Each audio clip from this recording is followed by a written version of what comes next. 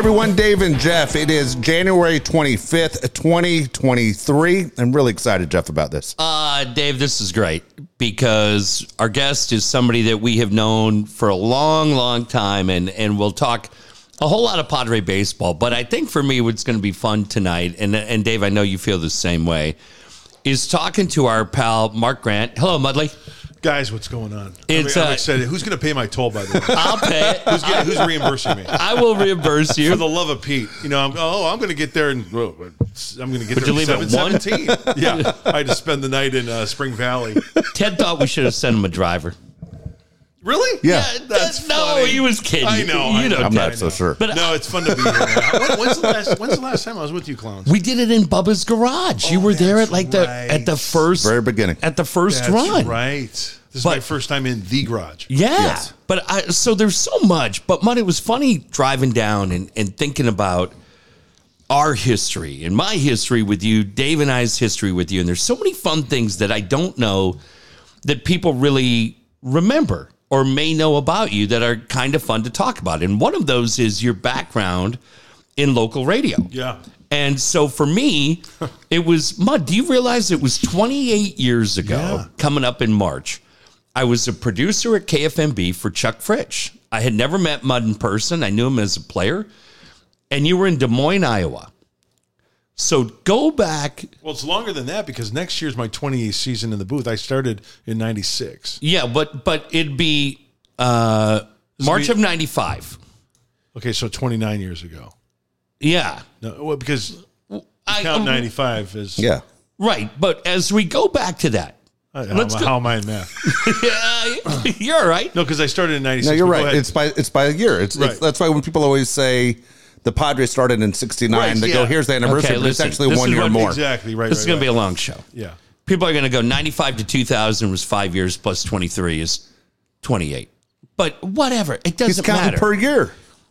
When you were in February of 95. Yeah, Chuck Fritsch was giving me a hard time, and you were giving me a hard time. No, but I hadn't met you yet because Right. you had already gone. But go back to February of 95. Okay, let's go back in the time. When you're getting ready to go to spring training with the Cubs Right. and be part of Des Moines and be that. Like at that point, what if we would have had the chance to do this show then and we would have said, okay, Mark, you're going to camp with your hometown Cubs, but look at it. What did you think life was at that point for I you? was at a crossroads. I still wanted to play. Everybody, if you're an athlete, especially Yeah. a professional athlete, you want to go as long as you can, as Yeah. hard as you You can. about 30 at that point? I quit. 95? I quit at 31. I say quit because you have to be good to retire. No, you played. Okay, let's say that. Yeah, till at 31 because I thought it was the last go around. Went to Des Moines. Remember that was the strike year. Remember? I'll tell you what. It's amazing when baseball was on strike. It's amazing how many clubs want you as a replacement player. I mean, because I got lockout. right. Yeah. Lockout. And I had like 12 teams call me. Hey, we need pitching. I said, no, I'm not gonna. You know what? I understand why guys would. Yeah. It's not for me to judge, but I'm not going to do that because I didn't want to. You know, I'd spent 6+ years in the big leagues and just didn't want to do it. So I had a nice relationship with Jim Riggleman, Jim Hendry. Is it Jim? Mm-hmm. Yeah, the GM. And who else was there with the Cubs? Anyway, I called them and said, hey, here's the deal. I want to come to camp. I always wanted to be a Cub. Yeah. So I want to come to spring training during this strike and not pitch in the replacement games, but I want to try to make the Des Moines team, AAA. And they said, fine, we understand your career, what you're all about, what you want to do, and that's what you want to do, fine, you can come to camp. And I went to spring and made the club in Des Moines and never got called up. But then, long story short, had surgery. Next season went to Taiwan, couldn't break a pane of glass, and called it quits. But it was like, I can feel like this is my last go around. At 30 years old, Mud. Yes. Can you imagine? At I know. 30, because for us, at 30, your career's starting, right? Dave and I, you have that opportunity and maybe jump into KFMB and you're doing nights, but this was a couple years earlier. And it's amazing, right? Because I don't know that people understand or always look at that. And remember when you're 30 years old and whatever you're doing, then all of a sudden I was scared. I really was because my career didn't pan out the way I wanted it. Very few guys get to retire on their own terms. I mean, you're a first-round draft pick. I don't know if people realized you're a first-round draft pick. Yeah. 10th overall pick, Mud? 1981. And I've said this to people before, and it doesn't haunt me today. You know, I don't mean this to be a therapy session or anything, but I was disappointed in my career. I really was. I expected more out of me. But at And the same there are time, times when but then again, if it doesn't pan out that way, I might not be sitting here next to you guys and then it was worth it. doing Padre. Oh, absolutely. Absolutely. But no, in all honesty, it's one thing to say, hey, I gave it a run and I wasn't as good as I thought I was going to be. Really, your career got you by injuries. I mean, you had a ton of injuries. It wasn't, it was your body. Not a ton. It wasn't. I had one shoulder, two shoulders, one elbow. Yeah, but when you're a pitcher, that's important. But I mean, I bounced back from my first one that had a bone spur in my elbow. It wasn't like Tommy John, or it wasn't like reconstruction in the shoulder. And I just, oh man, and I'm sure like you guys, if you could go back in time and maybe change some things, Yeah. I would, you know, there are so many things I would try to change. A couple things. One is, like, I had the dream like you did. I wasn't you, but I wanted to be a pro baseball player as long as I could remember. I remember getting in the car and 4 years old, 5 years old, my mom, what do you want to do with your life? And I go, I want to play pro baseball. Well, I wasn't that guy, but I remember when, for me, the years came much sooner than for you. I literally was like, what am I going to do now? Like, I started to panic. And you go, what do you do? For me, we went obviously into broadcasting. The reason I chose broadcasting was it gets me as close to the game that I could possibly be without playing. Right. And also I have longevity.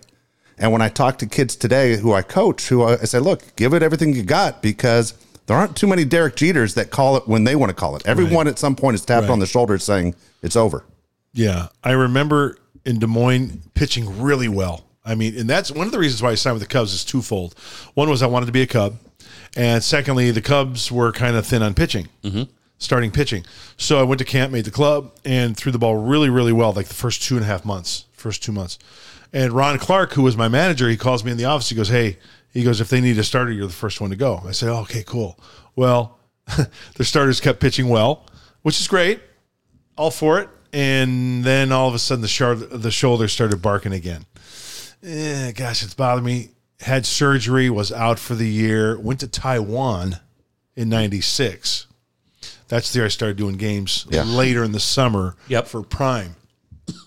So go to Taiwan, can't break a pane of glass. I told the owner of the team and my translator, hey, I'm not doing myself or the team any good, just send me home. So they send me home. I land in San Diego, and Andrew, my son, who's now 28, he's 18 months old. He's in a car seat. I get in the car, Mary's driving, and I say to myself, what in the hell am I going to do now? Right. I was like, I'm done. I will never throw another pitch professionally again. And I'm 31 years old. Wow. So I'm scared. Yeah.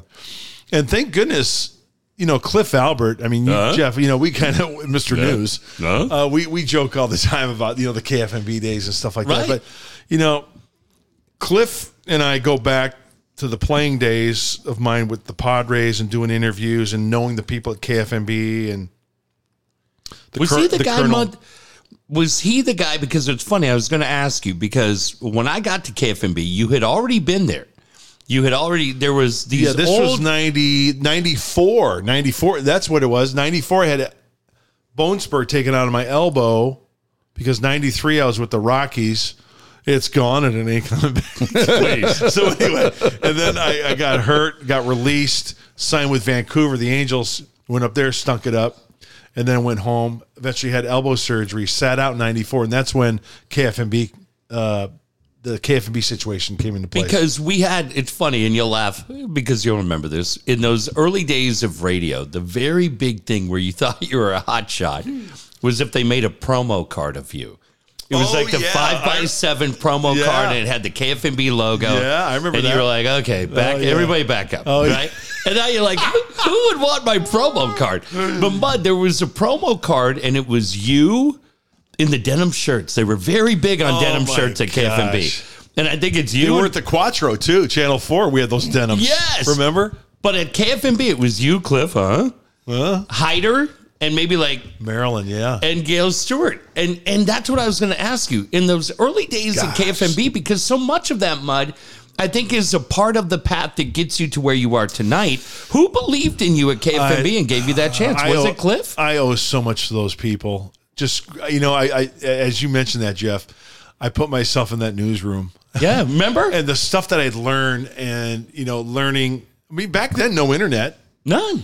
So what would we have, the AP Wire or AP something? Wire, I'd rip man, and read all day, yeah. And I remember my first hit at 15 and 45 of each hour. And how much time do you have? 45 seconds? Roughly a minute. Well, it would vary. Yeah. They'd get in my ear. Hey, Cliff would say, hey, we got, some news coming in from Chula Vista we need to get to. So yeah, wrap it up. Yeah, wrap it up. Minute and a half, whatever. But I learned so much there and got the bug that this would be a pretty good gig if baseball doesn't pan out. Yeah. I mean, when you think about that, Dave, it's where Dave and I started. Right. And I remember you on the other side of the glass. Yes. Picking up the phone and dialing. You had your little book there with all the contact numbers. All of it. Think about for you, because I say it, Dave and I say it all the time. Like, radio's different now. It's corporate. That was a family-owned, iconic station in this town. Yeah.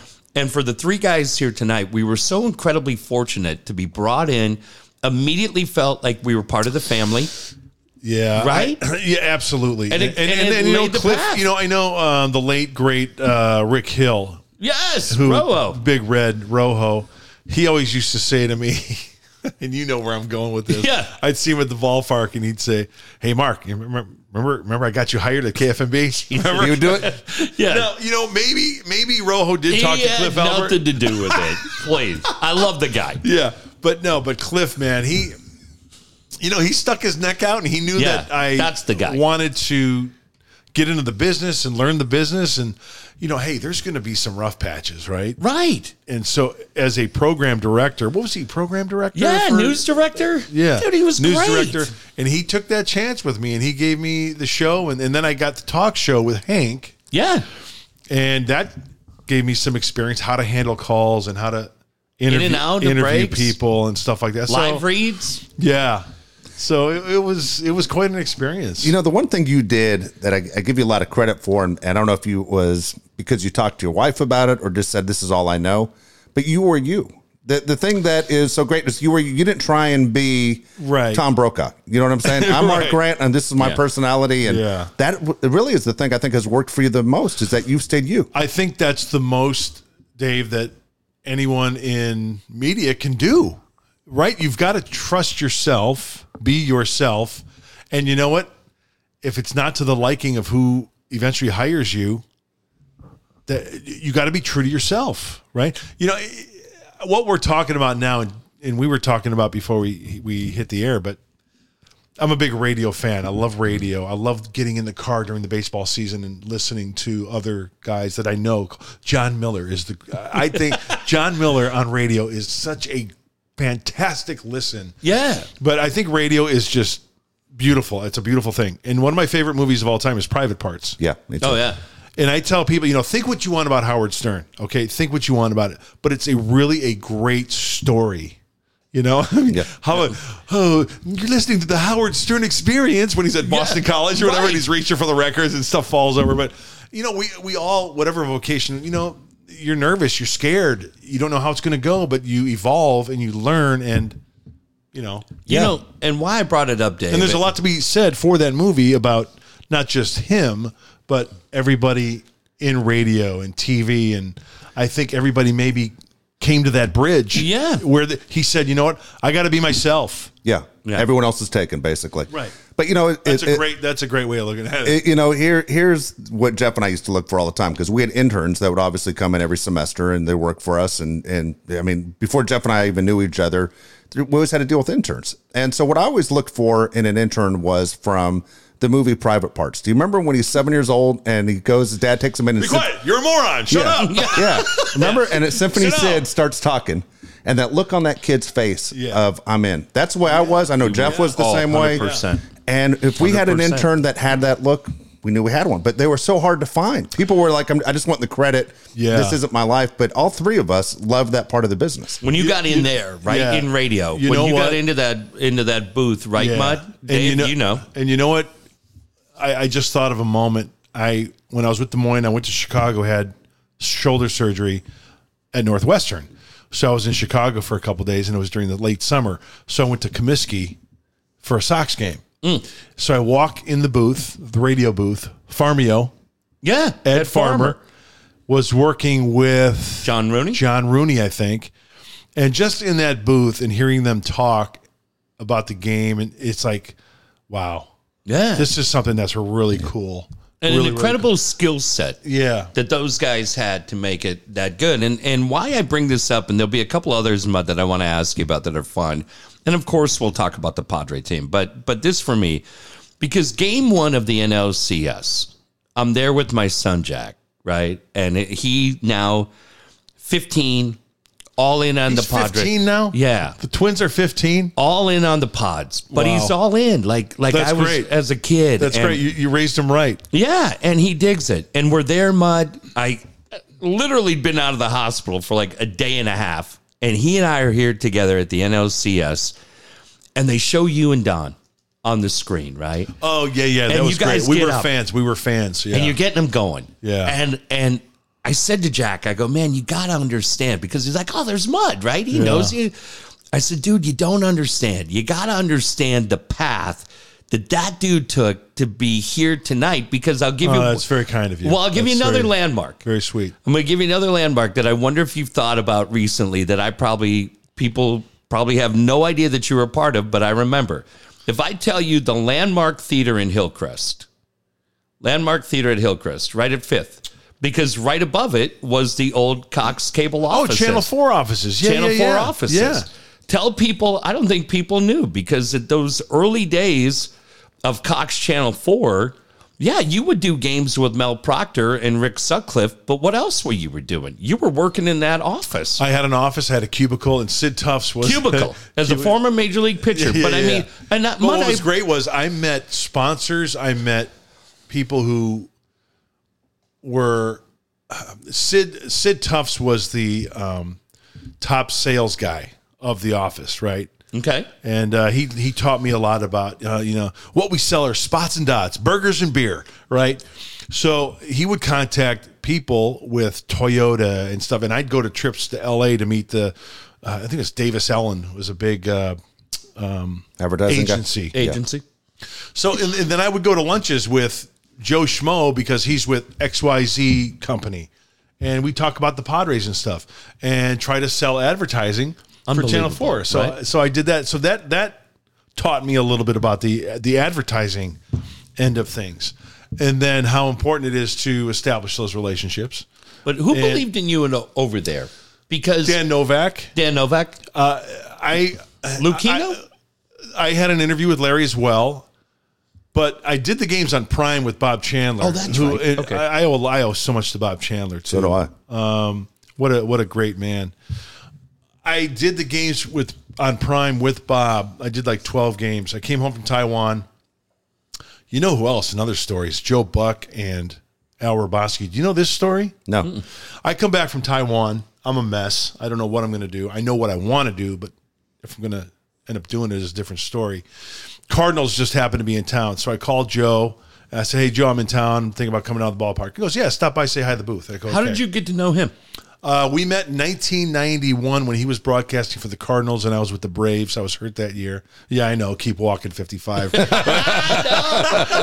would do that. I would at some point. Yeah. So Joe and I met. He was with the Cardinals one year. We were out in Atlanta one night. We had some buddies, and he was. He had to be a kid. Oh, he was 20. Gosh, he was younger than me. Maybe. Yeah, he was definitely younger than me. He's younger than me, right? Yeah. I'll be 60 in October. Yeah, he's got to be 24, 25. Yeah.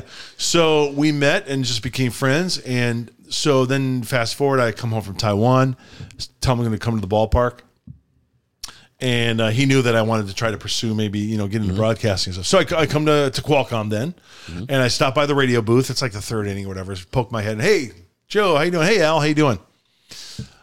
Joe takes off his headsets. Al takes off his headsets, and Al Roboski extends his headset. He goes, "Hey, you want to do a half inning?"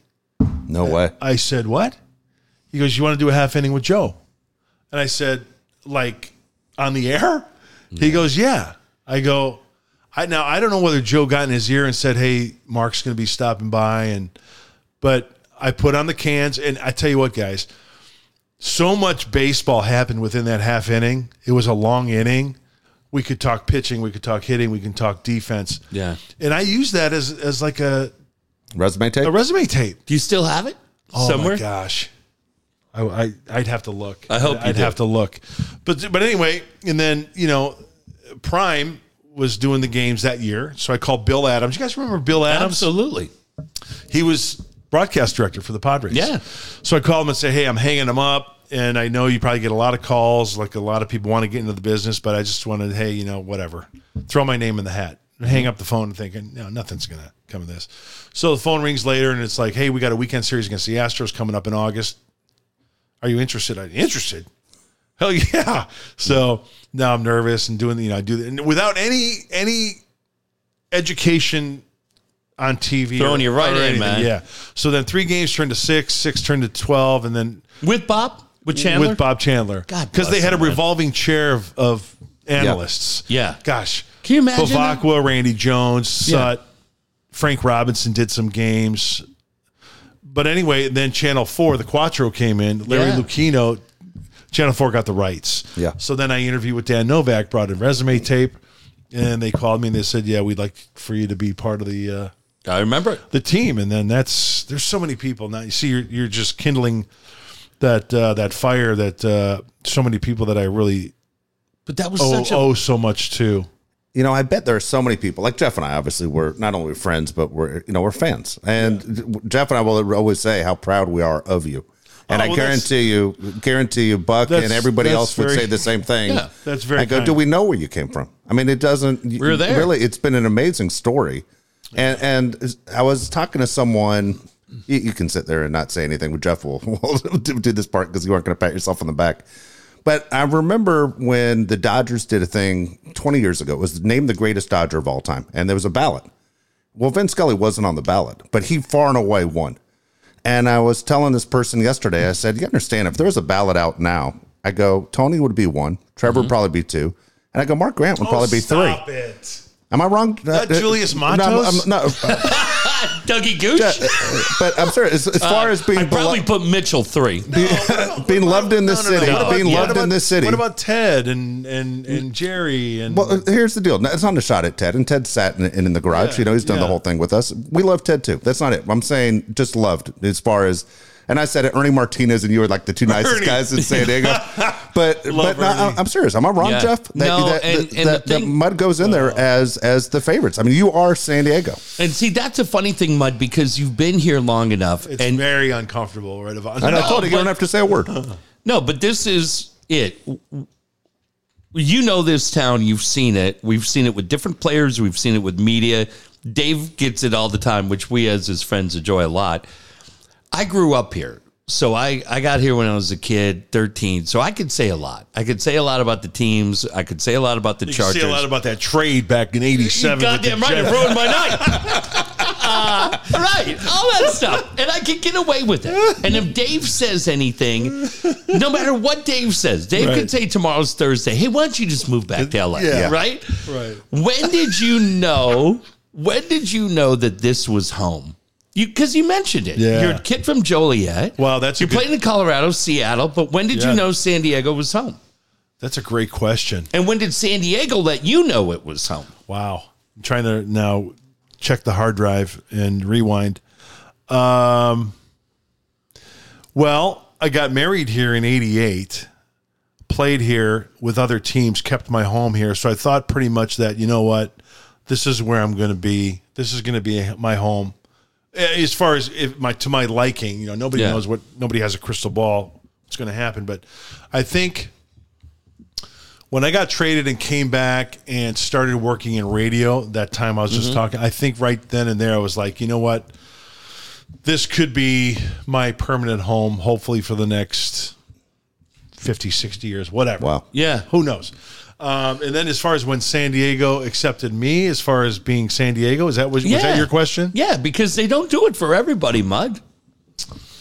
You know that. Yeah. Gosh.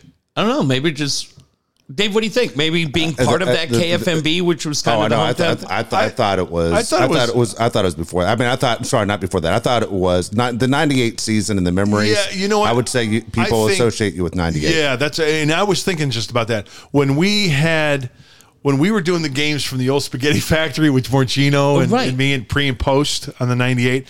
I remember. Oh, right. I remember they won in Atlanta, and I remember going outside and the streets were and I was running down the streets, up and down the streets. And people were like saying, "Hey, Mud," and giving me high fives and stuff like that. Right then and there, I thought, gosh, hopefully this is a nice run, but it's like, yeah, people are like, they're like recognizing me. Oh, I felt that. That's absolutely. So you're here to stay. And I think maybe part of that was, and the success of the team boils over to the success of the booth, because you guys know as anyone, because we've heard it before. If you've got a horrible team, people will look at the booth and say, "Oh, you guys don't talk about the game." Oh, really? Okay, well, I got bad listener. Hashtag bad listener. And then when the team's doing great, you guys sound awesome. Yes, you guys are great. But right? I'll tell you, as a fan, this is what I looked at, and now I got to be friendly with both guys. But I'll just tell you, as a Padre fan, when they brought those guys in, Proctor was a Baltimore guy. I didn't know Mel. He's an American League guy. And now he's going to come in and talk about my team. And Sut, who we all love and got to know and was incredibly good. To me, Rick Sutcliffe was one guy. And it was Game 5, Dave Campbell, Cubs, Padres. Oh, the Padres are tearing Sutcliffe apart. One of the most unbelievable calls in Padre history. And I'm like, dude, we beat that guy to get to 84, and now he's here telling us how he loves the team, right? And that's kind of, as a Pods fan, how we thought things. Yeah.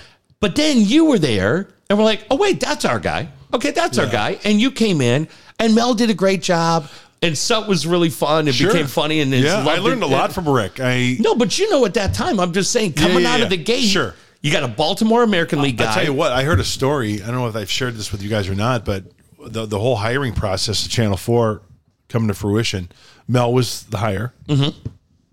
I had heard through the grapevine that in a meeting, Charles Steinberg, who I love, Dr. Charles, somebody after the Mel thing was a go, somebody mentioned John Lowenstein because he and John Lowenstein worked in Baltimore. And Charles, Dr. Charles is one of the nicest, most thoughtful, creative minds there are, who loves the game. And we were so fortunate to have him and Larry in San Diego. If you're a Padre fan, you know exactly what I'm talking about. But in a meeting, somebody told me when John Lowenstein's name came up, Charles spoke up and said, "You know what, people? We need some San Diego flavor in the booth." And I think that's when somebody had mentioned my name. Brilliant. Plus, I was doing games for Prime, so I had an in there as far as they saw what I did and whatever. Yeah. So, you know what? I mean, they could have very easily said, John Lowenstein, they've worked together. Let's bring him. Wow. And, I'm... timing's great, right? Yeah. So, well, Matt, we got a guest for you. John Lowenstein's going to walk through that door right now. Little piss. Hey, by the way, I know we're going to talk about Padres. Yeah. I got a text on my way out today doing something, and it was from. Well, let me see who it's. Okay, right here. I got a text from a friend of mine. He says, "Good luck tonight with Dave and the unconscionable ball buster Jeff. Wish I could go with you." I said, "Want to join me? I'll pick you up." And then he went on and said he's been under the weather a little bit. But Mark Musgrove, Joe's dad. No! So who loves you guys? No! So that makes me so happy. But he said he goes, ask him if they're interested in having Joe in the garage for an episode. Are you kidding? Possibly before he leaves for camp. Done. So, are you kidding? Yeah. So Mark, first of all, Mark and I met Joe. It's funny. Mark and I have been friends for many, many years, and we met through. I was with the Padres, obviously, and he was San Diego PD. Yeah. Oh, He had an better. event during the holidays or something. And he knew me and he goes, "Hey, can you show up and maybe sign autographs or something?" Just me. I said, "Sure." So Joe was like in grade school, high school. Did you guys know that Joe shadowed me in the booth when he was in high school? No idea. With Grossmont, yeah. Come on. Was He had he a- older in high school, or because he was a stud high school player? Yeah, he was, I think, a sophomore in high school, and he had a career class. So their job was to go out and shadow somebody that in a job that interests them. So his dad contacted me, and I said, sure. So I left Joe press fast, and he comes with a clipboard, and he's sitting in the booth during. I wish we had pictures. But Joe Musgrove shadowed me. Joe's sister, Tara? who worked at the Costco a minute Tara. and a half from my, is an absolute legend. Oh, she's and great. I had no idea. She makes us pastries and at the bakes goods for us every time Joe starts. Oh, So we get like coffee cake is we killer. love them. Dude. We it's great. absolutely It's love them, great, and yeah. it'd be great. Bring Yeah. them. So Mark says hello. He wants to come Absolutely. tonight. But he's, We would love. We'd love Oh, it. yeah. We'd absolutely love it. Here's a funny story. Is with Josh and I. Josh, my son, is Josh was a year or two younger than Joe. Josh was at East Lake. Joe was at Grossmont, and there are 30 scouts there to watch Joe. Okay, and Joe was an awesome hitter too. Yeah. And Josh is pitching, and Josh knows who he is. Like, this guy's, one of the best players in San Diego, if not the best player. And he's just throwing sliders at Joe. And Joe finally, after popping up in the infield over and over, throw me a strike, throw me a fastball. Got 30 scouts watching. Dude, we laugh about it all the time. And Josh and him became decent friends at the time. They were working out. This is right after Joe got drafted by the Blue Jays, and they used to work out all the time at his uncle's house in Poway. And Joe couldn't be nicer. All the way through where he is now to where he started, couldn't be nicer. It's so crazy that he's here in San Diego with the Padres. Let me tell you something. Joe Musgrove is one of the sweetest, most down-to-earth, caring The greatest. individuals I've ever come across. This kid gets pulled probably from every angle, Has every to. which way here, being from San Diego and then Yeah. being here. But his parents did a great job of raising him. I mean, Mark and Diane are just super people. His siblings are great. You know what I love? We were saying it, Mud. Like I was just saying as a dad, right? Having my kids go out there to those games. My son goes to Helix, so right across the freeway is Grossmont, and he's out watching that guy, and he represents everything you want our team to represent, right? He does everything the right way. When you're in that booth, and I know because of COVID, you didn't have the opportunity to be there. But for The no-hitter? yeah, Wow. Okay, I was like crying almost. You had to it be, was right? Mud, for everything that you've seen in the Yeah. booth for that team, we talked about 98. We talked about everything. But for that, What's better, Brandon Villaferde closing games or Joe Musgrove no-hitter? God damn, right? God damn. I mean, we've seen them things. But on that night when you're in the booth, Yeah. It was so anticlimactic. We were in a booth where we had big monitors, and they're in Texas where everybody's just going nuts. And, I will say this, though, caught up in the moment, it was almost as if we were there, but, then you step back, and it's like I'm driving down the 8 going home, and there's no traffic. I'm like, did I just witness a no-hitter? right. So, but anyway, I don't mean to interrupt you. No, it's great because I was at a game last year. You'll remember the game. Joe's pitching, and there's a collision. I think Joe's pitching. Covering first base or something? No, Hassan Kim ran into somebody out in Profar. Oh, or was it Tommy Pham? No, I think Tommy it was Pham wasn't Profar. here. Yeah. And the game was delayed. But I swear on that night, I said to Jack Ankade, It was he was Profar was hauled off in the ambulance, right? Right. Yeah, I do remember that. But I had said about, earlier, I go, oh, dude, this guy may be throwing another one. He was humming that night. That's right. And clearly things happen. That's right. right. Yeah. But he's flirted 3 or 4 times. that's the thing that I look at is it could come back. But isn't that, Mud, when you look at this team tonight, we'll kind of transfer to where we're at with the Pods. I was thinking about all the teams you've seen because Dave and I have covered a lot of the same ones, but you have a much different position as the voice of this team with Don and Mike and Mark. This offseason, going into it, is this as excited as you've maybe ever been in the entire run, Mud? Because a year ago, you didn't have Josh Hader. You didn't have Soto. You didn't have Bogarts. Where does off-season 23 rank with all the others that you've been a part of, player and broadcaster? I think it ranks up there with the year that they signed Jason Bartlett as a free agent to play That short. was a night. I hope some of these guys hear these shows. I hope they show up and against just. Jason Bartlett. Jason was great after I hope they don't fight you in the apologize, Lexus Jason parking lot. But you know what? This has got to be one of the most exciting offs. I mean, Crazy. the groundwork. Well, I mean, we could talk about so much about this ball club. I mean, let's face it. Peter Seidler in the front office with the Padres. My goodness, we have never seen anything like this in the history of the game. It's such an baseball amazing here in guy, San right? Diego. He's such a prince of a man. Big fan, wants to win. Fan friendly, wants the great experience for the fans, wants the best for his players. And he's letting, hey, you know what? We've seen it in other markets all those years, and it's like, why can't? Well, now you're seeing it firsthand. So it is definitely, I think, from what they had and what we've experienced this, AJ's probably not stopping either, Right? Because I'm sure that he's probably looking for another starter or whatever, and He just never stops, period. Maybe catch lightning in a bottle with somebody who's out there still, because all the big time free agents pretty much signed as far as starting pitchers are concerned. You can always never have, like the late great Kevin Towers always said, you never had too much pitching. Yeah. So I don't think AJ's done, but this is a very exciting offseason. The groundwork has been laid, the blueprint. The last, you go back the last 4 or 5 years, right? Pretty How they're crazy. trying to, build that team.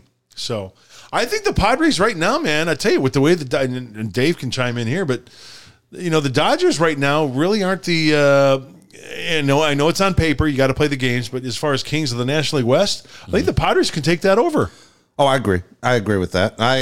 Here's my Once again, you got to play the games. I don't want to come off stay as saying healthy. I'm not going to pull a Dave Roberts and say, hey, we're going to win the World Series. Well, two things on that. Okay, now that you went and ran that card right there, And I love What do you- Doc. but And I what- I love know Doc. you do. Everybody really does. Everybody does. But here's the deal: if I'm a fan of a team, whether Bob Melvin says it, whether Dave Roberts says, I want my manager to say that. Why put the uniform on unless you believe you're going to win the World Series? I would never. If I was manager, I would never say something like that. Well, it didn't work. But, obviously Dave Roberts, it didn't work, and people remember it forever. But I would say we're going to at least win 60 games. here's my... All right. Can you imagine? Manager said that. Ticket office just comes running down there. Hey, one year when Bo was manager, we were so horrible. We finished last place. I forgot what our record was. It was like, I don't know, 68 and whatever, 72 and whatever. Yeah. And I came, I think I was quoted in the paper. Kernan quoted me or somebody. I said, I guarantee you this next year we will not finish last because it's so hard to repeat. Dude, when I covered the Clippers and Bill Fitch, and the Clippers started off like 0-17, Right. he goes, "Man, this team is so bad. We're the only team in the league that could lose 17 in a row and then go into a slump." And it was great. All right, so real quick, I'll tell you my concern about the Pods, and I agree with Jeff. 2023, this team is geared up to win the World Series. Yeah. And we see what the Dodgers do, and it looks like the Dodgers obviously are taking a step back, trying to make the run at Ohtani. Don't want to get caught in the luxury tax. Can't worry about the Dodgers. You already beat the Dodgers. They're in your past. Have other steps you need to take as a team. My concern about the team is the being scared of injuries. You never know when they're going to happen, and you just talked about the pitching. And so they remain healthy. The top three guys, for the most part, have remained pretty healthy. Knock on wood, they remain healthy in 2023 too. Because what scares me in the Soto trade, you traded so many guys to the Nationals that if you have to polish a piece, add somebody in July in the trade deadline, who do you have left I think to that's trade? the chance you take. That's why I overspend now. That's why I go get, I would have gotten an Evaldi. I would have gotten a Waka. I would have gotten more guys than just Lugo and Martinez to say, you're my starter, just in case of Walker's injuries. still out there, though. It's crazy. The way I look at that situation, and that's a very valid point, Dave, but the way I look at it is hopefully the offense makes up for a little bit of wiggle room for the starters. You know what I'm saying? Yeah. I mean, Nick Martinez, my gosh, you could tell that kid. What's not to love about Nick Martinez? Wow. This kid has got some sack, man. I'm telling you, knowing him and watching him, and good kid, great kid, competitor, wants to win, cares, all that good stuff. But you see that on the mound. I mean, he's got some fire in him. So with that said, is he going to start? Is he going to give you 150 innings? Who knows? Is he going to start and then maybe go to the bullpen and save some games? As far as, when I say save, I don't mean save, but which you can do. Yeah. But hold that lead or hold that deficit, and then the offense comes and breaks through and wins a game. So, sure, there's a lot of factors. There's a lot of up in the air factors with Lugo, with Nick Martinez. Every team does it, I think, right? You try to catch that lightning in a bottle. The phrase I've used already, but it's one of those things where I think one more guy could really, really help. So, Mud, take us in, because you're a guy that in your career, and you don't have to do this self-deprecating. You pitched in the major leagues. That's amazing. And you know what I'm saying? But no, because this is legit, and I want your honest opinion on this. You're a guy that did both. You started and you also pitched relief. Yeah. So the one thing that I look at, and I'm sure Dave thinks the same thing, is your Seth Lugo and your Martinez tonight, and you're getting ready for 23. What's the thing you're looking at when you looked at those two roles for you? When you're a reliever and not knowing, am I going to go tonight, as opposed to a starter, and you go, well, I know I'm not going tonight, I'm going Thursday. From a mental standpoint, from a physical standpoint, what are those two guys doing tonight to show that they can fill that 4 and 5 spot? Because they got to see there's doubt out there amongst media and fans. What do you have to do? I can only speak personally because I did just that. I don't think I had the longevity part in me getting to the big leagues. Sure, was when I was an amateur, and then in the minor leagues proved that I could start. But, as you get higher into the big leagues, the talent gets better. So I found out that I was better probably in short spurts. So when I was in the rotation for the Giants and then traded to the Padres and couldn't be that starter with the Padres, they sent me to the bullpen. So, you make lemonade out of lemons, and sure, I wanted to get the ball every fifth day. Mm-hmm. But I felt like, okay, I'm gonna go out there tonight out of the bullpen and know that I'm only going to face the lineup maybe once. There was a few times when I went around like 4 innings of relief or whatever, but I had that in my mind. Okay, it's just go out of the gate, gangbusters out of the gate, rather than being a starter and thinking, oh, I got to go 7 or I got to go 8. Right? Mm-hmm. I don't think I had the stuff, quite frankly, because I couldn't consistently throw strikes where I wanted to. Good quality strikes consistently to go deep into a game, to face the lineup more than once. Yeah. That's the realization that I kind of came to.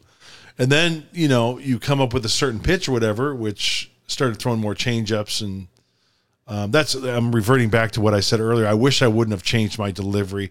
I wish I would have remained straight over the top, forcing fastball, good curveball, whatever. Yeah. But I didn't. But to answer your question, my thought process was, okay, I'm going to go out there tonight and maybe face 3 guys, 4 guys, 5 guys, 6 guys, rather than before a game thinking, oh, I got to get into the 7th. And then already I'm like, so maybe to myself. fine tune it, Mud, maybe I should ask right now, is the bigger part of it the mental aspect, or is it the physical aspect, getting ready to stretch out? That's the bigger challenge. I think the physical part is fine, because those guys, in spring training, we will find in spring training when Lugo, you're talking about specifically Martinez and Lugo. Yeah, just guys trying to make that. Those guys are going to get stretched out. Physically, they can do that. It's just the mental part of the game that each, it's subjective. If they've done it before, they can probably revert back to it and be successful at it. So I think it's more of a mental thing than it is a physical thing. Interesting. So, okay, here's for me, just watching as a fan, I think Darvish is almost your perfect starting pitcher. Mm-hmm. And the reason I say that, if you watch you knows he's going to go through the lineup more than once. Mm-hmm. So he might throw something to get a batter out in the first inning, knowing he's going to save something for the third time he sees that guy through the lineup. He's playing the game in his head. I was always a fan when I saw him in the World Baseball Classic and realized he will throw any pitch in any count at any time and has the control you were just talking about. Yeah. And the fact that, hey, you know what? There are going to be some really important innings in the 5th or 6th inning. I'm going to need to get this guy out then, and I'm going to remember what I did in the first, because he's going to be thinking what I did in the first. Mm-hmm. Yet, you understand, he's setting up down the line for really the battle that's going to determine the win or loss in the game. Mm. And you, as a broadcaster, I'm curious, because I always try and learn as long as this game's been around. Let's say, man, 20 years ago, you think you know it all, but then you learn something all the time. If you could take what you know mentally now as a broadcaster and all the games you've seen and all the people you've talked to from across the country and have given you information, and you could put that into 24-year-old Mark Grant, would you be a better pitcher because you know so much more about the game now than you did at 24? Yeah, I think so. There are a lot of things I would change. I was my own worst enemy. I mean, I was a competitor. I mean, I wanted to win just as the next guy, but I let the littlest things just kind of bother me. There's so much the mental part of the game. There are guys that go out there and they might not have their best stuff, but mentally they stay tough. They convince themselves that they're Cy Young. Mentally, you got to go out there and just battle yourself. I don't know if I'm describing this the correct way, but I would be more aggressive, throw inside, not with as far as to hurt somebody, but just I was a guy who tried to just kind of nitpick at the corners rather than just being aggressive with guys.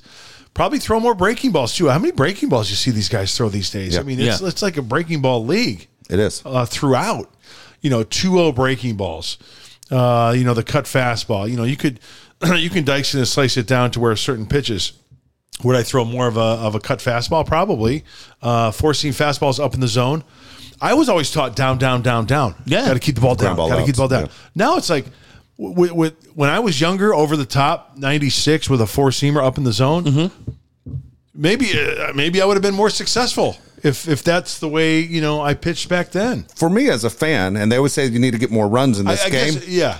I don't like the high strike for the batters because it's impossible to hit. Yeah, which is if I was a pitcher, I would command the top of that square. And it's so hard to lay off, right, as a hitter? Because that's where your eyes are. Right. You see that pitch the best, but you can't catch up to it. Yeah. I guess, I just didn't trust myself as much as I should. Like when I was in the minor leagues, I go back to like when I was in A-ball with the Giants and had a great year as an 18-year-old. And it's like, I just blew the fastball by and I snapped off. Did it your whole life probably up until that point. I just tried to throw it over the plate and then as now guys take pitches and they know the zone better. And I kind of got, I got to change my game a little bit. So I would have been more of a guy who was more of, I don't want to say it. Would you say more like Musgrove?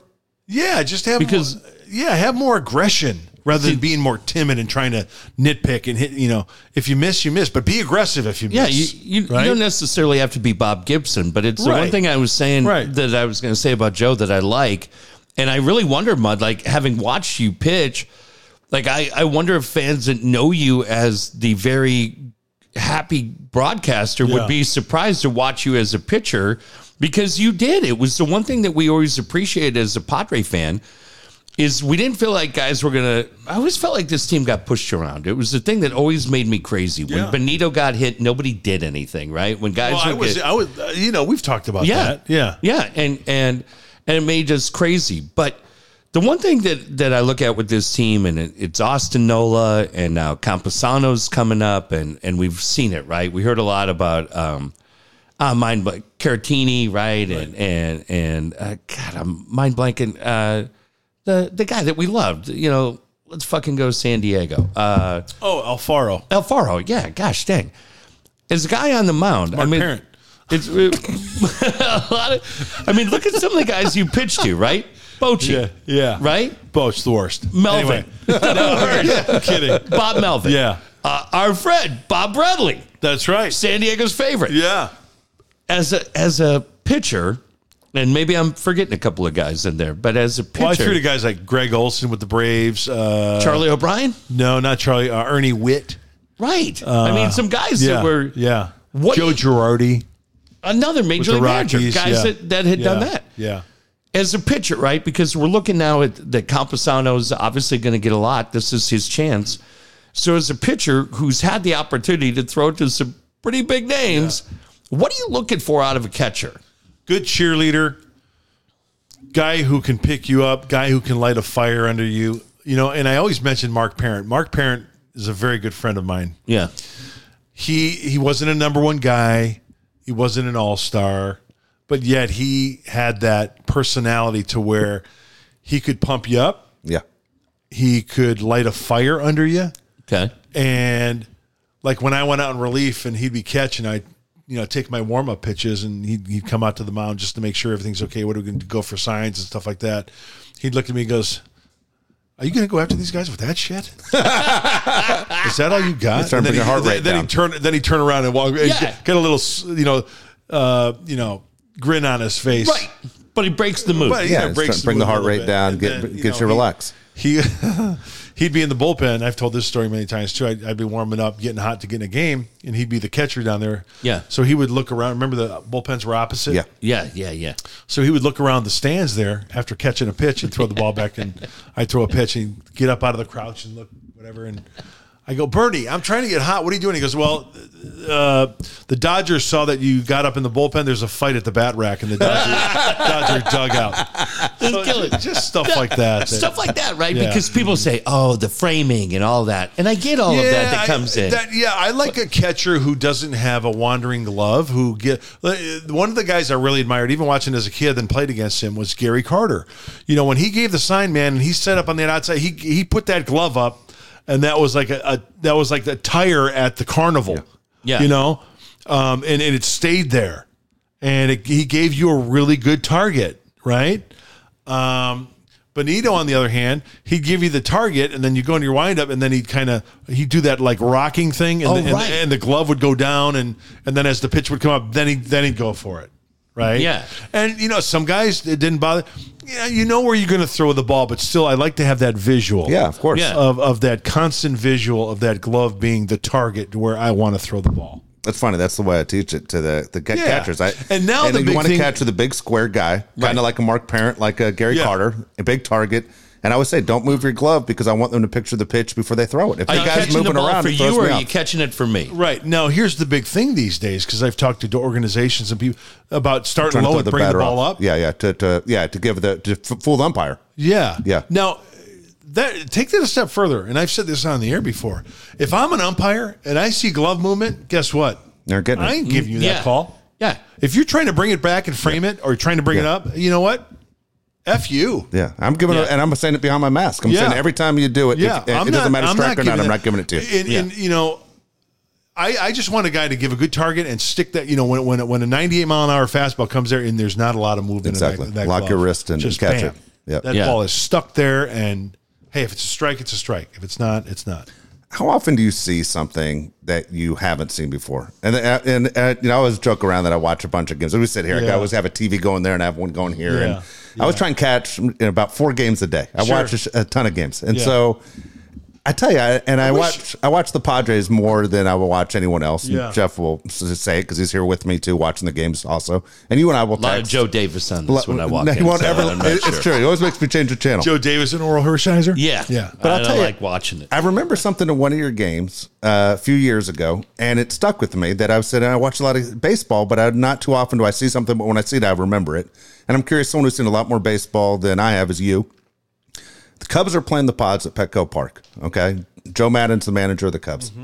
Padres are going to bunt. It's a bunt situation. They got a guy on first base, Oh, I know where you're going. okay? And Joe Rizzo? yeah, he brings Rizzo and Chris Bryant all the way in. Change his glove? No, go ahead. okay. He puts Javi Baez at first to hold the runner on because the Padres are going to bunt. And now Rizzo's got to change gloves because he's no longer at first Yes. base because he can't play a position Yeah. other than first base without a... But he's standing. He's standing is even with the pitcher. Same with Bryant, and the batter steps out and looks. I think it was Andy Green. Looks right at Andy Green, going, "What do you want me to do? I'm going to Yeah. bunt into a double play no matter what I do." Yeah. Because you couldn't get a big lead at first, Right. and you had a left-handed first baseman basically in Rizzo who's going to turn the throw to second, and you had Chris Bryant who's going to flip it to second, and Andy Green didn't change.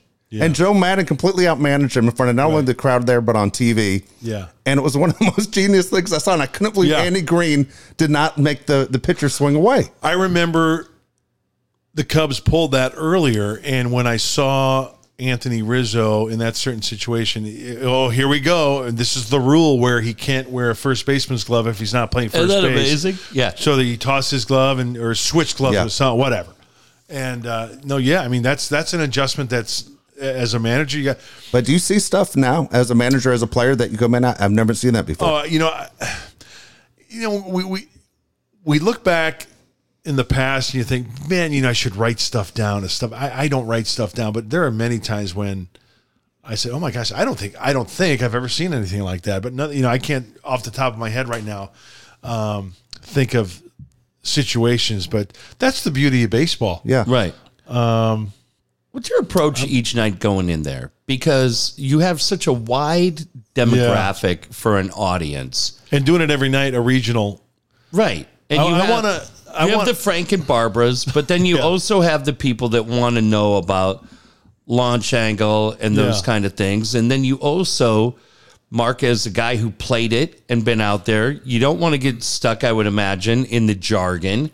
Right? So as you go in each night, and here's the other thing too, and I don't know that we've talked about this, but I'll ask you. Does it bug you when sometimes people dismiss what you bring because they think that, and this probably goes for Don too, that they think, oh, you guys are just up there. Come on, what's going on? It goes back to what we were talking about before, being yourself, right? But yet, then again, oh, you guys never talk about the game. Hey, bad listener again. Hey, Laurel and Hardy, turn it down. Because you guys or whoever are selective. You have selective hearing.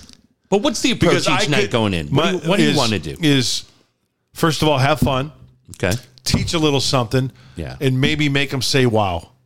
Oh, there you go. And I want to mix it up. I don't want to get into a rut, because if you're on the radio every day or you're on TV every day, you want to mix it up. You want to make it fresh. And we all have our certain phrases or things that we do that make us us. Yeah. You know what I'm saying? Call it shtick or whatever you want to call it. We each do have our thing. But yet I want to expand my vocabulary rather than just saying a certain word to describe something. I want to make it fresh. Have you ever come close to cussing on the air? Oh, yeah. The game, Matt Vasgersian and I were doing that game in Los Angeles when the Dodgers hit back-to-back home runs. Yes. And then Nomar won it in the 11th. I go, oh, my gosh. That's the night where I was like, you have got to be. Yes. I was in the iHeart building watching that and going. That's the night where I thought I almost was going to. Yeah, Dave, I'm sorry to jump on you, but you bring up Vasgersian, and I'll forget to ask this if I don't jump in right now. So I'm sorry, Dave. What makes a good play-by-play guy? Knowing the game, obviously, having fun, setting up an analyst, being a good conversationalist, knowing how to keep the fans engaged when it's a horseshit game. The science to that. There is. See, that's the beauty of TV, and this goes back to the people who think that, oh, you're not talking about the game. You mean to tell me you want me to break down a slider, 2-1 slider, when the Padres are down 12-3 in the fourth inning? Yeah. Right? Yeah. And I've said this all along, too. This has been part of my, not rant, but part of my preaching as far as an announcer goes. I want to bring to the fan as much as the player experience as possible. When the score is 12, there's been times when I've been on the bench, 12-3 game, and guess what? I'm sitting next to Jeff Blauser, or I'm sitting next to Mark Parent, or I'm sitting next to Dante Bichette or somebody, and we're talking about something other than baseball. Yeah. Right? We're watching the game. Yeah. And if we're talking about maybe, I don't know, pick a topic. A movie. Right. Pick a topic. And then all of a sudden, Vinny Castilla rips a double in the gap. Oh, yeah, hey, you're up cheering and say, hey, whatever, way to go, Vinny, or whatever. Hey, come on, pick him up. Tino. Pick him up, Tino. Yeah. Save it, Harry. Yeah, that's my favorite. But you know what I'm saying? Yeah. And I've played with guys who are very uptight, but yet through time they have a tendency to loosen up because it's a long friggin' season, man. Yeah. And some of these fans out there that I know and stuff, and they're like so intense and so tightly wound. I'm like, dude, you wouldn't last a week in a big league clubhouse or dugout. You'd be in the insane asylum because you're taking every loss like it's the friggin' end of the world. Yeah. And it's like, do you guys know what I'm talking about? I know what you're saying because we've been there as obviously media members. We've watched it. I mean, the difference is, honestly, for anyone who doesn't know. Like, here's a perfect example. Yeah. Big game, road trip, or maybe it's the last game of a road trip and Padres have a lead, and then all of a sudden they they mess themselves and ends up losing the game. I'll get texts from some people or something. Oh, I hate to be on that charter. Oh, boy, I wonder what the charter was like on that. Well, you know what? It was the same when they won 15 to nothing.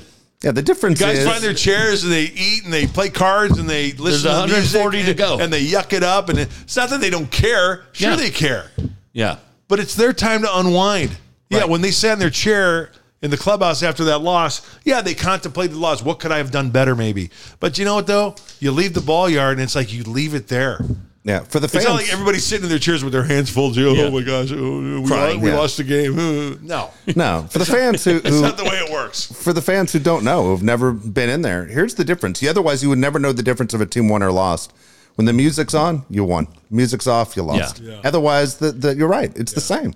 It's a long season. But for fans, they look at it and they take it extremely hard because for a lot of them, they're like, I can't wait till this game starts. Yeah, and I understand their passion. What if we lose the season by one game? Yeah. They go, well, that goes back to May. I was pissed in May. Yeah. But Yeah. the fans don't get it. They aren't the ones who are tired. They aren't the ones that show up at 2 o'clock in the afternoon. Right. That stay till 11:30, 12 o'clock at night. Yeah. They don't understand the grind. And I understand their passion because they want their team to win. I understand that, especially being as starved as us as Padre fans. Yeah, I want the team to win as much as anybody. Were you disappointed when you heard Mania say that he was lazy? Yeah, I kind of We did- was. Yeah, because we got to But know. do you feel that was legit? I mean, I don't know. I mean, he said I don't think it, a guy but- would say that just to make. I mean, Yeah, but why would you say Yeah, it? I mean, No, I know. I mean, I got it's it, but I mean, like, I- I felt like that was the guy. I agree with you guys, but I mean, I don't know. That was one of those things, and immediately we do what we always do: we tee him up and kick him. Oh, God damn it, Mania, you son of a bitch! And then you look at it, and you go, "Well, wait a minute. That guy wants to be a part of this team. Sean's a great kid. He wants to. He's playing for Melvin. Yeah, when we Right. first acquired him, when the team first acquired him and got to know him a little bit, he had that hip hop in his step, and you could tell when he was pitching, that he cared Yeah. and that he just it's all about adjustments, man. I mean, you know it at any level, Dave, right? As a coach, whether it's little league, pony league, high school, pro ball, it's all about. He just could not make that adjustment with his fastball. If we're getting into particulars here, but it was just always to the right-handed hitter, up and away, up and away, up and away. He could not get that glove side down and into the and it just didn't pan out. So, but to hear him say that, I was surprised and a little disappointed. Yeah. When you look at, and one of the things I was going to say, but you kind of touched on it, was, as Jeff said, how do you get ready for a game? I think a lot of it depends on, the quality of the team. I mean, the 2003 team compared to the 2023 team, night and day on what's expected from you as far as, hey, I got to add some kind of entertainment because you aren't getting it on the field, whereas, the field is what's going to be the entertainment this year. But when you look at the teams getting ready for this season coming up, is it the same teams that you saw in the playoffs that I'm still concerned about? I'm still concerned about the Mets, the Phillies got better, the Braves. Is it still those teams that you're going, that's going to be the competition for the Pods? Yeah, I think so. You look at the divisions, you look at certain teams. Now, I always look at, will there be a surprise team in the West? Rockies, Arizona, Giants. Do it like John Miller. Say the Giants. Like, we go to the bottom of the fourth. Giants lead 4-3. It'll be Brennan Belt, Buster Posey. It's so bad, but you get the cadence though. And John's great every time. I'll get back to Dave's question, but John and I always talk about westerns, spaghetti western movies and stuff like that when we see each other. Yeah. And we talked one time. He goes, John Wayne did a movie, and Rio Bravo, and there was another movie after that. That director, I forgot the director's name, that John Wayne starred in. And halfway through the film, John Wayne says, "Hey, didn't we already do this?" He goes, "Just shut up, John Wayne, and read the lines."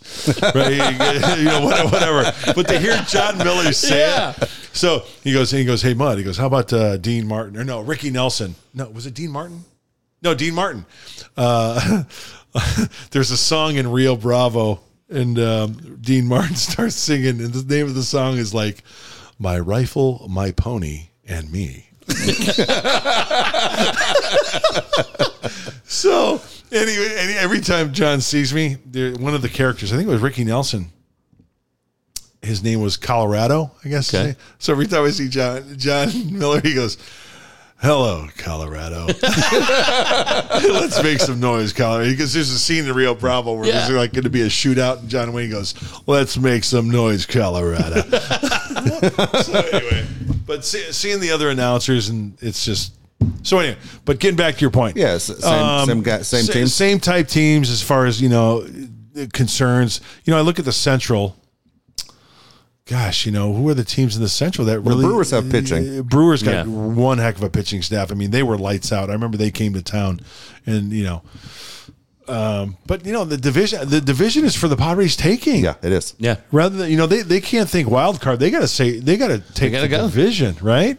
Yeah. Yeah. Couple of, I had something quick. I got something real quick. I brought this kidney in here. Yeah. No, I got a cooler. I got a Coleman cooler. I don't know whether you guys have drinks during the... Yeah, sure. We do. You know what I brought? What'd you bring there, kid? Look at these.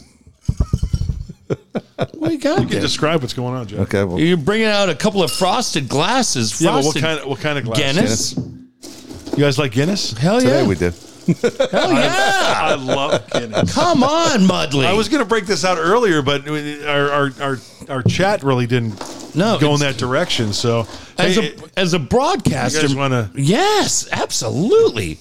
As a broadcaster, Mud, one of the things that was so fun for you and for me and for Dave over the years was getting a chance to visit with the different guys that would come to town. Yeah. Right? But now the funny thing, Mud, that I was thinking about is, Dave, you remember, but we were saying we would go see Marty Brennaman and Joe Nuxall for the Reds, right? We would go see Milo and Bill Brown for the Astros, or Mike Shannon for the Cardinals. Let me tell you something, boy. But Mud, now all of those guys that you, me, Dave had the chance to know, and they were all icons, a lot of them have stepped away, and it's a younger group coming in. Yeah. Is it a little weird now? Vin was our guy. Listen to this real quick. Oh, I like that. Oh, that sounds The good. nitrogen? That sounds good. But Vin's not here anymore. Yeah. Our friend who will hear this, our beloved Glenn Geffner, is not going to be the voice of the Marlins this year. You know what? I was so fortunate when I got into this business that there were a lot of guys that had been in the game for a long, long time. Hall of Famers, right? Right. Like Vin, Marty, trying to go around the John markets. Miller, you mentioned John it. Miller. Jerry, of course. Thank you, Mud. You're welcome. You learn a lot from... But now you're that veteran guy. Yeah. And when Awful Announcing and puts you guys right at the top with Kipe and Kruk, those guys are my... Dude, we love them. Those guys are my guys. But when you're rated up there, and now all of a sudden, are you noticing that as you travel around that some of the younger guys want a few minutes of your time the way we used to do it? Yeah, because How you know fun, what? right? I always try to... when I was an amateur, I wanted to be a big leaguer. I became a big leaguer, and Here's to you, brother. here's to you, brother. Hey, Dave didn't do it 'cause he's a Dodger. Thanks I already started drinking. As Mine's sort of halfway I'm gone. spilling a little bit. Yeah, Dave's over there just drinking. I try to, how, no matter how good you have it, sometimes, that's good. and I'm guilty of this, is that we become desensitized and immune to what we experience every day. Yeah. And what I mean by that is I get to work at Petco Park. I get to travel. I get to watch big league baseball, right? Right. And there are times when I walk in the booth and it's like, whatever. When you see Dunn. Bad day, or not bad day, but just, something to bitch about. Yeah. Something to, Orsillo. Like Newman. sometimes you got to call BS on yourself and think, Yeah. you know what, dude, shake yourself. Right. Look at what you're doing. Yeah, true. Look at what you get to do. What's your most memorable night in that booth? The night you poked your head in there and I told you, get the hell out of here. That was every night. What's the funniest moment you had in the booth? Oh, you're putting me on the spot here. Vasgersian in St. Louis, that whole thing. That was Tony. Tony was with Matt during that. Oh, during the El Camino and go back to the Ozarks? Dude. What happened to that maniac? He lost it. Tony was on that trip Oh, my God. because I was in Tahoe with my wife. I had a little vacation. Yeah. And I got a call from Matt and he goes, Mud. Oh, I stepped in it again. I go, what's wrong? Was he too rock and roll for this city? Excursion? I don't know, but I think he's. I love him, man. I think people love the fact, by the way, you two are really friends. It's not wasn't a TV deal. Yeah, you guys are actual friends. We talk today. We talk 2-3 times a week. Is that okay? He did some funny things. Is that the funniest thing he did in that booth? One of my favorites is when, I've got somewhat ADD, and I'm the first to admit it. And Matt would say something like, well, the Brewers tonight have hit 4 for 7 with runners in scoring position. Mark? And I go, I got nothing. But they knew, all of us knew. Yeah. That was like that from the day he got here, right? Yeah, he had said some things where I was like, oh my gosh, I can't believe he said that. I mean, it's like, wow. The greatest. Yeah, and it's funny. I mean, funny's funny, right? That's my philosophy. I watch him every day on TV still. I mean, he's so damn funny. Him and Harold are great together. And you guys know him. I love him. It would be fair to say he's a wordsmith. Yes. And it gets back to what I was talking about earlier. His vocabulary, and I've learned a lot from Don. I've learned a lot from Matt, Mel, Bob Chandler, especially, Mark Neely, Dennis Morgino. Remember Dennis did some. Yes. Did some. Dick Enberg, of course. Each guy has a quality that you can take a little bit from and learn from. Did you ever do games with Ted or Jerry? Radio with Jerry was great. Gosh, what was great about Jerry was that he was so conversational, and during the course of a ball game, he would, describe the action, of course. But, Mark, what would you do in this situation? What's this guy thinking right here? What do you think he's thinking? Really great, right? Yeah, and it goes back to what I was saying about a play-by-play guy. Teeing up the analyst and get involved in that way. So one of my all-time favorite things from two guys that I'm so thrilled to consider a friend. I was driving down to KFMB. I'm driving, and it's a weekend. And you and Bob down Convoy and Engineer Road? Right. I'm getting there. And you and Bob Chandler are doing, like, pregame show. Right. And a guy calls in. It's when we took calls on that show. Yeah. And a guy calls in. Chuck from Santee. Right. One of these guys. Hey, I'm watching that game last night. And Scott Sanders, oh my God, all he does is give up home runs. And Bob says, all right, well, Chuck, thanks for the call. And without missing a beat, this son of a gun says, I know where you're going. He says, Mark is a guy who gave up a few long home runs in your career. What's it feel like? And you pause and you go, well, thanks, Bob. And Chandler, is the all-time greatest. And it was so funny because he loved you. Like he always said. I love Bob. But it was just the most perfect delivery. Well, Mark is a guy who gave up a few long home runs. And I told Bob, Bob, son of a gun, that is the funniest thing. And he goes, and Bob said, he said, all kidding aside, he goes, there's a lot of guys I couldn't have done that with. You know what? Once again, it's being yourself, making fun of yourself. Because, that's another thing I learned from Matt was that somebody asked him the question, serious about your job, but don't take yourself too seriously. And I think there's a lot of value in that. V's very underrated as a play-by-play guy. Yeah, and here's another thing about Matt. He will call himself out when he needs to. And he'll make fun of himself. I'll get it right or whatever. He'll say something and try to correct himself and get it wrong again. And he goes, I'll get it right one of these times, or make some type of joke to just kind of to ease it up a little bit. Yeah, right.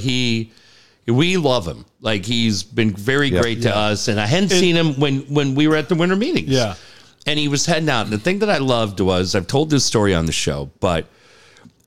Matt was the voice of MLB The Show, right? And the video game. And I wasn't the video game guy growing up, but my boys loved it. And Dave and I had Matt on at 1360.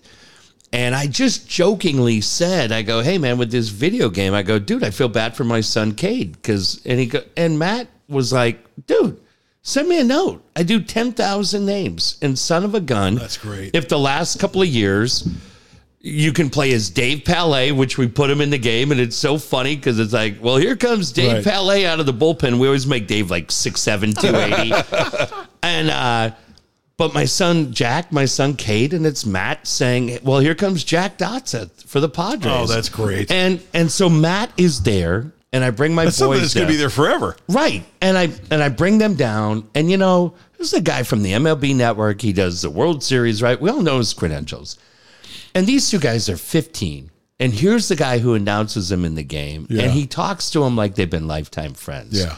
And God dang, man, Mark, that's the thing that you appreciate, right? I mean, are the guys, that's, I think, one of your most enduring qualities. Mark is known for. Huh? That's what he's known for. Right. Is that you've never, kind of circling back to the way Dave started, you never stop being you, which is really nice. Well, I appreciate that. What if you did, though? Wouldn't that be fun? You just start big-timing people. Like only happy when you're miserable. Who's that guy? the total jag off? Yeah. Like you see Bernie Wilson. Yeah. You're like, hey, keep walking. Yeah. Bernie Wilson. I'll let you know when I have time for you. Yeah. You know what? Guys that work the press box. Yeah. You know what? I think of like stories like for Don. We like Dave. You said you wanted to be a major leaguer. Don, ever since he was a kid, grew up a Red Sox fan. Wanted to listen to Ken Coleman, and Don tells a great story. He literally went to Ken Coleman's house, knocked on his door.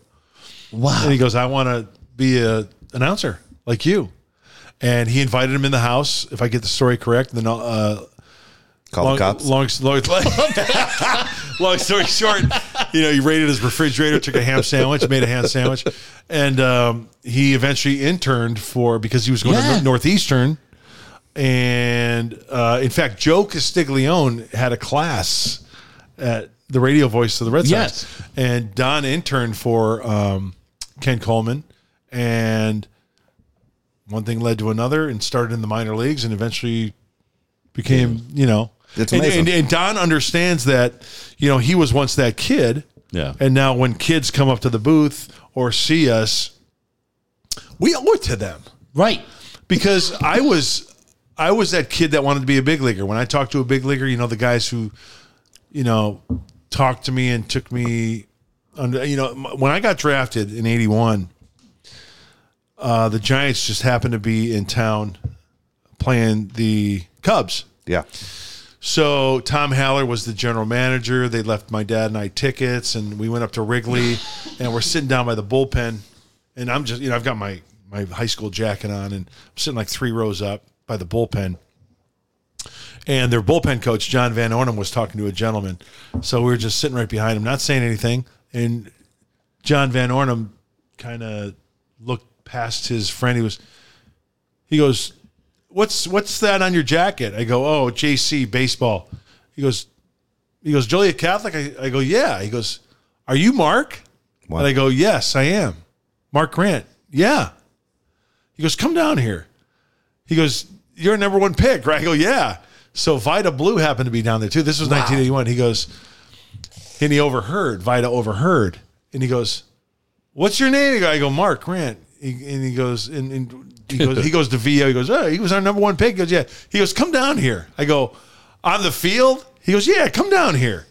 Vita's telling Vida. Wow. So he takes me on the field, down to the dugout, and then up into the clubhouse where Frank Robinson and Don Buford and the coaches and stuff. And I'm like, oh my gosh. So my point is, when guys do that's worth its weight in gold, man. I mean, that left an impression. So that's what I wanted to be as a player, because it was taught, to me. And then as an announcer, there are aspiring kids who want to be announcers, and we just owe it to them. Yeah. Yeah. Okay, so Jeff and I have said this a couple times on the show. I was telling you before we started, the kid directly across the street from me is the future star shortstop for the Red Sox, Marcelo what a great Meyer. story. And so he was drafted a few years ago by the Red Sox, and he kind of tells a similar story. Xander Bogaerts, though, did that with him. Man. And Xander Bogaerts, who obviously is here now with the Padres, but here's a kid that's a future shortstop saying, oh, I was really bummed out that Xander's not going to be the guy I'm going to see in the spring training. Yeah. The guy whose brain I get to pick, the guy I get to learn from, and just what a great guy he was. But he was saying in Boston, he goes, first time I went to Fenway, I was able to go with, families sit in Fenway Park. He goes, second time through, I couldn't even get a seat. Everybody knew who I was. They had to rush me basically into the clubhouse, and they knew who basically was. I went to Fenway for the first time in 2018. And the people around me, when I said I was from San Diego, they were so upset that Don Orsillo is no longer with the Red Sox. Right. One of the biggest mistakes, and San Diego won that whole deal. But that fan base, you couldn't talk to people in the stands like normal baseball. If they were so into the game, and I was like, man, this is intense. Like, you can't have a regular conversation. Every pitch was life or death for these Red Sox fans. For the Padres, we always goof on St. Louis, the most knowledgeable fans. Oh, sure they are. But now that the Padres are winning, I mean, the fan base has been outstanding. Sure. Right? They cannot wait for the season to start. Yeah. They're super excited. I honestly believe they're knowledgeable fans. Yeah. I used to just say, Mark, to be honest with you, it was the best outdoor bar in San Diego was Petco Park when they weren't winning. Now there's a reason to go watch the game and support the team. You get a chance this year to travel around and you get a chance to see every team. The schedule's different This team now. travels well now, man. Yeah. I'll tell you what, the Padre fans that are showing up on the road. That's why I was kind of going. Awesome. That's why I was going, is that it's different now. It's not just the Yankees or the rock band or the Dodgers or the rock band. Right. All of a sudden, when the Padres go, these road games start to feel like, hey, those are our guys. And it's easy to spot the colors. And they're loud. And that's what I love about the brown and gold, is that it's recognizable. Yeah. It's not like, before when we had uniforms like the Brewers. It's like, right? Yes. Right. Remember the blue and white and the or whatever? look like the Rays or any other team. So Sure. now it's like when we travel and you see that big group of people wearing the brown and gold, I said, that's awesome. Making some noise. Sure, they're not the majority, but at least they're showing their representation and their love for the Friar. I don't even know how long we've gone, so we'll probably start wrapping this thing up pretty quick. Why? Let's go all night. Yeah. But You got a napkin over there? Give me a piece of paper. I will have you? two, I spilled a little bit of my Guinness. I have two road stories for you about times on the road, and I wonder if you remember either one of I these. know where you're going. We've got Aqualung? two. Yes! You son of a gun. How did you Sitting remember on that? a park bench. How did you remember that? Oh, because that's your go-to story. No, I San have Francisco. Yes, but I have a second I was one. with the Quattro. Yes, and Channel 4, I like to call it the countywide leader, as Maddie called it. That's one story about Maddie. We're on the air, and he goes, like, for a promo. Be sure to come to Petco Park August 28th through whenever, when the Pittsburgh Pirates come to town, and we'll have all four games right here on the Quattro, right on Channel 4, San Diego, the countywide leader. What a jerk. Such a little jerk. But the other one. funny. So we're in San Francisco. We're up there, and Mud and I go out. And Mud, am I right? Shocker, we go out. There's a guy on this little stage in this little bar, and I feel like RJ may have been out with us too. RJ was there with us. Right. And I feel like this guy is like playing like a violin, and you talk this guy into like playing Jethro opera. Tull, because Yes! of Jethro Tull. Or no, that Jethro Tull's a flute, right? Yeah. But used the flute. But the guy did it. Did he? And then the other one is with this maniac. And we're in spring training, and we're at Padre Murphy's. Oh, betting the dogs. Betting the dogs with Boach. Mm-hmm.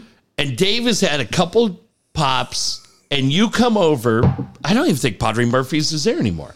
Don't know. And Dave is in the middle of this round table, and he's smoking a cigar. And you come up and you go, "What's going on?" I go, "Watch this guy." He doesn't even know that I'm 5 feet away watching him. And he's smoking a cigar like he's Mr. Hollywood. And then he's blowing the smoke straight up, but he doesn't realize he's directly below a ceiling fan, which blows the smoke right down, and he's asthmatic.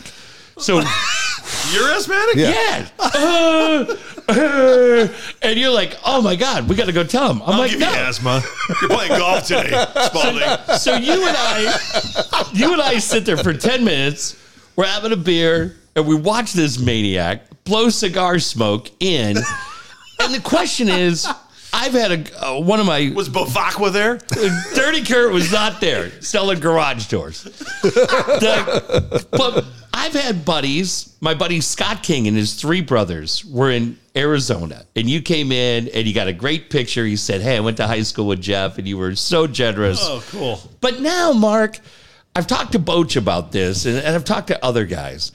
When we're doing that, nobody was doing anything that would have been. We're just having fun. Right. But guess what? There's no cell phones at that time. There's no videos. Yeah. There's no TMZ sports. There's no gotcha moments. If fans see you, right, and whether it's spring training or a roadie like Dave just said, give them a little bit of the etiquette. What's the etiquette for just coming and saying hi? Because you could just say, oh, come say hi. But, there's a little bit of a parameter, a little bit of a border you want them to follow, right? Or am I wrong? No, I take it as, well, first of all, I and this is a good thing. People ask me, does it bother you, like when people notice you or come up to you, approach you? I know that doesn't. No, that's it really doesn't nice. bother me. It'll bother me when it stops, right? That's usually what people will say. That's usually, but are you, to understand your question, it's like, what's the protocol as far as Tony was always about manners. Tony was always about please and thank you. Oh, yes. Yeah. I will, somebody approaches me if they want to take a selfie, I'm all in. You're just in. Yeah. I mean, But if just try to want, be, they want an autograph, and yeah, I mean, there fun, are right? some people that are like overbearing and stuff like that. And I've never had a situation where I had to say, hey, back off or whatever. Yeah. People are usually generally cordial, Respectful. and respectful. That's good. That's the one thing, right? Yeah. Just always be. Yeah. But I think they are. That's Yeah, good. Absolutely. But absolutely. yeah, Yeah. Aquilin, son of a gun. Dude. You know what I He's remember about surprised that me Padre when I did Murphy it. night? What's that? Because I've this Padre Murphy. Yeah. Because I've thought about this forever when I ask questions, and I did it tonight. The first question, I did it kind of on purpose, see if you're going to catch me. But I remember we're sitting there, and again, there was a lot of people at the table. I think Al Horton's there too. I think Horton was there. What a career he's had, huh? Love him, man. That's So my happy guy. for Alan. So you got Boach, there was tons of people there, and so Yeah. you're just trying to get a question in, and every time I would ask a question to Mark, I would say, "Let me ask you a question." And finally, about the fourth time, you just turned to me. Do you remember this? He just like yells across the table, "Just ask the fucking question. Stop saying, 'Let me ask you a fucking question.'" And dude, I realized that I was like, "Shit, how many years have I been doing that?" And you know what? But I did it the very first time tonight because I wanted to see if you're going to snap at me. But you just Mark, Okay. it's not like it's not your character. You just fucking yelled at me. No time. Yeah. Well, Plus his okay. family. This falls under the line of what you've learned in your career. I don't know whether you guys have noticed or not, but there's one thing that I'm really conscious of when I speak. I would rather have a long, pregnant pause than saying, Yeah. Yes. Now, I'm not saying to, listen to this podcast when it's all said and done, but something that I really pride myself on is that there's nothing worse than when you hear people talk, they're trying to fill space. I have learned through this business and being on the air that I would rather have that pause, rather than the Exactly. like every third word. But it just, and when you notice it, and drives you crazy. It drives you nuts. I love Bill Handel, who does mornings on KFI, and it makes me insane because really? he can't stop. Yeah. And nobody, I don't know why, but if somebody ever pointed it out to him, I'm sure he'd fix it. The guy's incredibly talented. I'm a big Howard Stern fan. Okay, I just am. So are we. So, yeah. But there's two things that drive me nuts about him. And once again, I love the guy. I think he's had a hell of a career, what he does. And people think, you can say, he's mellowed over the years, but it's the people around him that's kind of makes the show. Sure. Although he's a great interviewer. Here, and next time you listen, here's, and we all, don't get me wrong, I fall into traps. I say the same thing. Oh, yeah. But we do it. He says a lot. So in other words, Yeah. he says that a lot, which is fine. But here's another thing that he, I was listening today. In fact, I don't know whether it was a rerun or was today. There's a new one. Pam Anderson. Pam Anderson. Right? Pam Yeah, Anderson. yeah. So here, rather than letting the guest tell the story, he will tell the story, and he might get something wrong. No, that really wasn't what happened. Yeah, I'm with you on that. He wants to be the therapist on the show. Pose the question, hey, what happened in 19X when you got hired to do Baywatch? Rather than, okay, you were hired on Baywatch in 19X, and this happened, and that happened, and that happened, and that happened, and that happened. Let her tell. Exactly. Now, don't get me wrong. Howard Stern is, I mean, he's the king of all media, right? Yeah, right. good man. He's had a heck of a career. I love listening to him. And once again, I am guilty as the next guy, but it's just stuff like that. I'm with you. I catch all that You've stuff. been a guest on the know, wrap-up show. Yeah, How fun is that? Those guys are great. Here's More than gracious. Yeah, and you got the Padre jerseys. Yeah, You got Gary annoying. Yeah. Annoying. You got him annoying jersey. Yeah. And John Hine is great. And, you know what's great? It's like on Twitter, DMs. Oh, yeah, sure. Marianne from Brooklyn will like DM. No, Mike, come on. That's when you know you made it. But right? but anyway, speaking of radio, Well, I got to tell you, my Stern thing to catch that cracks me up. It doesn't bother Yeah. me, but it cracks me up. I don't know if it's an East Coast thing, but if you say something you agree with and you'll just go like yes or correct or right, he always says that's right every time. You ever notice? That's right. Yeah, And it makes me laugh every time he does it. That's right. And it's like, I don't think I've ever talked like that now before. that you've said that, it kind of rings a bell, and I Yeah. can hear him saying that. Yeah, Now we'll hear it I tomorrow. think- We'll want to fight you. I love. You'll laugh at it. You won't, Yeah. you won't get mad. I just love the way he runs a show. The way he Still runs it, Mark, after doing it for as long and as he's done you know what it. else? It's incredible. It's hard. It's hard. He doesn't really horse laugh all that much. And what makes him so fun to listen to is that it could be the funniest moment, and I'm horse laughing in my car, Yeah. but yet he's still playing it straight and playing it as if it's like really a serious interview. Right. When he had fake Mark Wahlberg or fake Trump comes on. Hollywood Squares? Yeah, and the guy who does him, and it's good. But Mark and I was saying the other guy we love is Phil Hendry. Phil Hendry. Phil Hendry's the greatest ever. To hear him is one thing, but Right. I YouTubed him recently over the last couple Oh, yeah. nights. To see him work, Todd on Villalobos and I went to on KFI camera? and watched Yeah. it. dude, it's on. Is he still on the air? You know what? he was on a Mark? TV show recently as an actor. Yeah. Yeah, I looked at his IMDb page. I just and think I didn't ask him. We went and met him, and he was so great. He was going to come to KFMB. he's got 4 or 5 people on the line At and one like in time. studios, and then he's running the he'll talk to board. side of the mic, "Yeah, but He's- what are you telling me? And then he's got the phone. Yeah. And then he presses the button because it's got to be He's- the phone line. He runs his own board. I For know. people that don't know, Phil Hendry was a longtime talk show host, started in Ventura, went to IOD in Miami, was going to come to San Diego. Our boss was going to work at KFMB. Our boss, Dave Sniff and Bob Bollinger, go to watch him How could you not hire this guy? because he did a bit where he faked the voice of Brian Cox, the Dolphins linebacker, being gay. And back in 95, when things were way different, and KFMB we talked about it because we all started there. It was a very family-owned station. But then he went to KFI, and my buddy was the producer for John and Ken. So we went to meet, and I said, I want to hang around for the Hendry show. And this guy, Phil Hendry, would do a show every night. He would come on and he would say, hi, everybody, I'm Phil Hendry. A lot of things going on in Orange County crime. So joining us right now is the president of the Citizens Auxiliary Police Department, Mr. Jay Santos. How are you, Jay? And the phone line would fire up. Phil, I'm great. It's so good.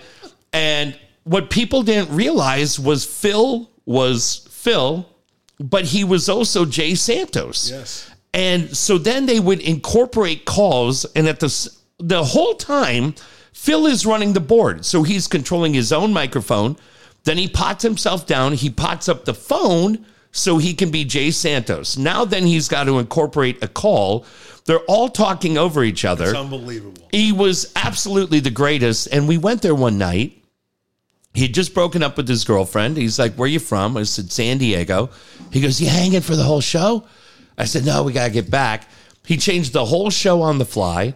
He goes, I wasn't going to do voices till hour 3, but he goes like, screw it, we'll do it right now.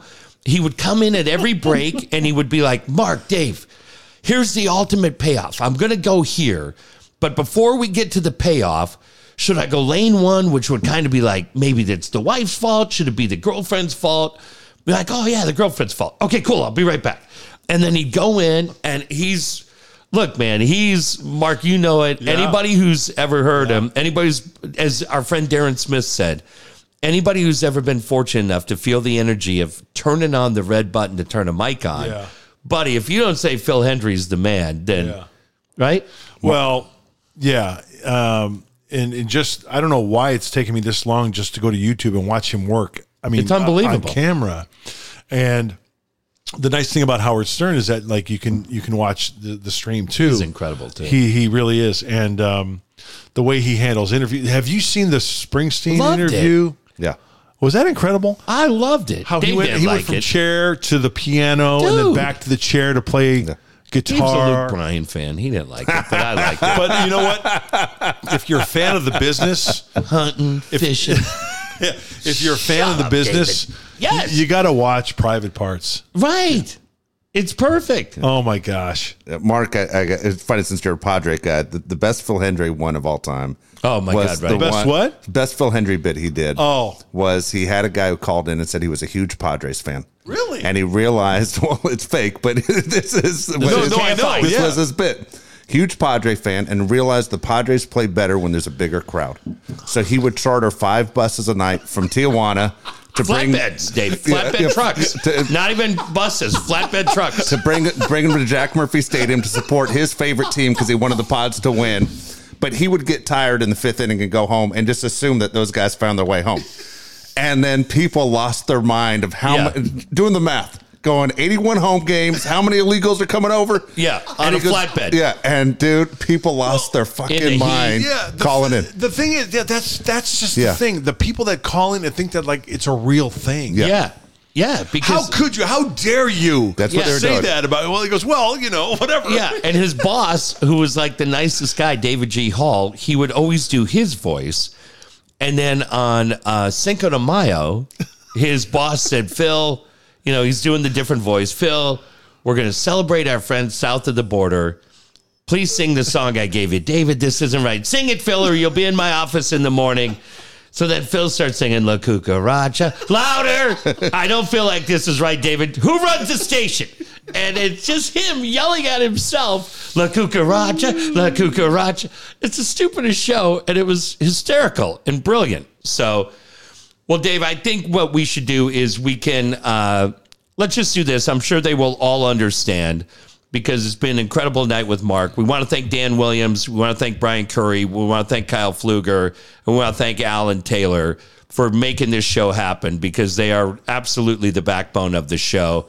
But, Mudd, I know we've gone, I think I told you we'd go. About an hour, 45 minutes. Yeah, I think we figured we'd go 18, 20 minutes. Dude, you know me, and I value our friendship because what we've been through the years and supporting one another, which I greatly appreciate. I could talk to you.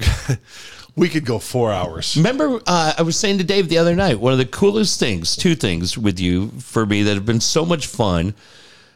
Early, 96, 98, sitting at Qualcomm Stadium, goofing around with the tape recorder. Remember that? Mike, we were doing Mike Shannon. Hey, swing it along one. And other guy.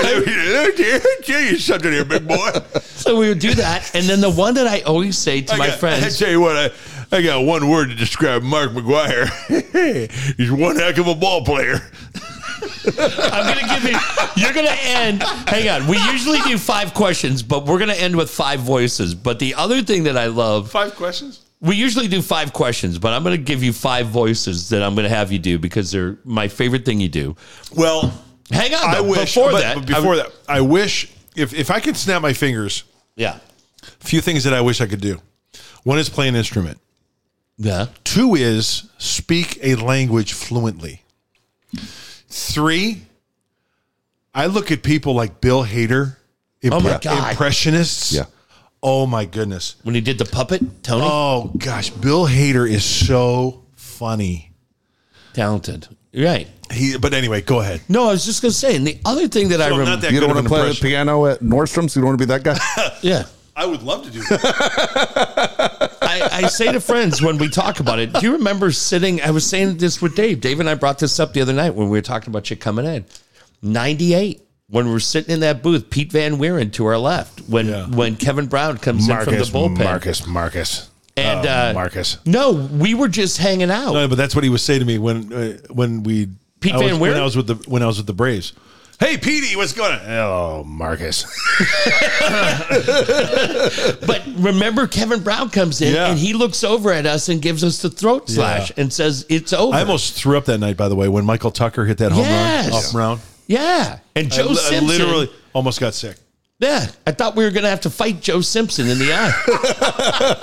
But, all right.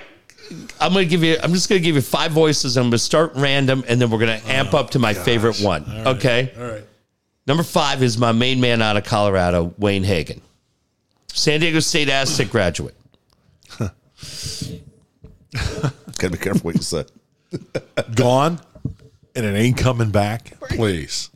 Was that to you and me or just to me and I passed it along to you? That was Okay. You know what I mean? You've done Mike Shannon, which is great. Here, let me tell you something, big boy. The Cardinals, I tell you what, they're going to win this ball game. Number 3 is Harry. Hello again, everybody. Harry Carey along with Jimmy Pearsall from Comiskey Park. Here's Butch Weiniger. Yes! You son of a gun. By the way, there's a Harry Carey thing on YouTube. There's a fight in the Twins dugout at Comiskey. No. This is a long time ago, early 80s. So Bob Albrecht was a guy who worked one of the cameras down there. And, hey, there's a skirmish of the Minnesota Twins dugout. Well, let's get our guy Bob Albrecht down there. So anyway, they come back and say, well, we got word from Bob Albrecht that Kenny Landreau, he had a bad thumb when they're out in California. And Butch Weiniger said, because he didn't play in the series, this is on the air. This is all for me. Butch Weiniger call him a pussy. It's on the air. It's on YouTube. And Jimmy Pearson goes, is that right, Harry? Oh, wow. Okay. Then, yeah, you got to look it up. It's like Harry Carey and then the underscore like 3. And Carey spelt not the right way. It's C-A-R. The right way is C-A-R-A-Y, but it's like C-A-R-R-Y or something like that. But our guy, it's unbelievable. He said that on the air. Our guy Ben Gallo got me a game used Butch Weiniger bat. Oh, really? Okay, That's awesome. but you already did John Miller, so let's just close John with Miller. Here's the Giants. Here's Brandon Belt. and do Dave And the Fleming pitch. doing John Miller. Because you said Dave Fleming, you pointed that they have a very similar cadence for all those guys. Dave Fleming. Yeah, Dave Fleming is very good. But no, let's move to number 1. Okay. My new favorite guy that you do is, of course, Ted. We get on the bus to go to the ballpark in Colorado. And What year? this was, 2015 maybe. Okay, not too long ago. Yeah. He gets on, it's the media bus. There's only like 4 or 5 of us on there. And Ted gets on there and he goes, your attention, please. He goes, FYI, the green stuff in the bottle in your hotel room is not mouthwash. He swallowed and put in his shampoo. Oh, shit. FYI, the green stuff in the bottle in your bathroom is not mouthwash. Mud. Do you laugh at home every time you even see mouthwash? What's that? Do you laugh every time? Every time now I go to the hotel and see that in the restaurant, I think of Ted. Dude, how great Ted is is he? unbelievable. He's the best. He is the absolute He greatest. is. You know what? He just gracious with his time. Good stuff. When we're in the broadcast booth with TV, we got some time to kill. Maybe before the pregame show or whatever. We'll say, let's go over. Let's go talk to Ted. Teddy? Let's go see Yeah, Teddy. get him riled see up. what he's up to. And he's just a treat. He's awesome. So I worked on his show, and I would screen calls. And fucking Ted, this guy, I'd have calls up there, right?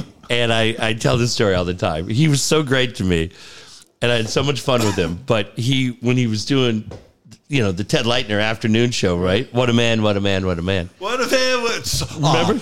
Then he'd come and he'd say, "There's salt and pepper, not salt and pepper. So- salt and pepper." He knew I loved him. So every day it would be the same thing because I'm screening these calls, right? And it could be, Debbie and Delmar, the world is flat. Ernie and Escondido, right? Like Hitler had good qualities, right? Mary in Mission Valley was, have some other thing. She killed JFK. And then the last one would be like Gladys in Grantville, 88-year-old Ted fan. And I'd have huge asterisks, don't take. Grantville, you there? And I go, fuck. Hey, you're not Larry King. Can you just, goddamn it, Ted? Larry King. Can you just Escondido, go ahead. Right. I'd say, Ted, can you just say goddamn Gladys? Okay? They love you. For 2 seconds, can you act like you give a shit what they think? What? Yeah. And I'd be like, just goddamn it. Read the board. Escondido, you there? And then there'd be this long pause, and me and John Dean. John Dean. I love John Dean. Hello? Fuck. Dave Sniff, why are you putting these assholes on the air? You fucking put them on the air. And Ted's dying. And then his exes would call. Oh, on really? The hotline. On the hotline. No, not on the air. Oh, on the hotline. So Ted would just be in there reading the paper. Teddy. My voice is all shot. Hey, I'd say the name. Is on the hotline.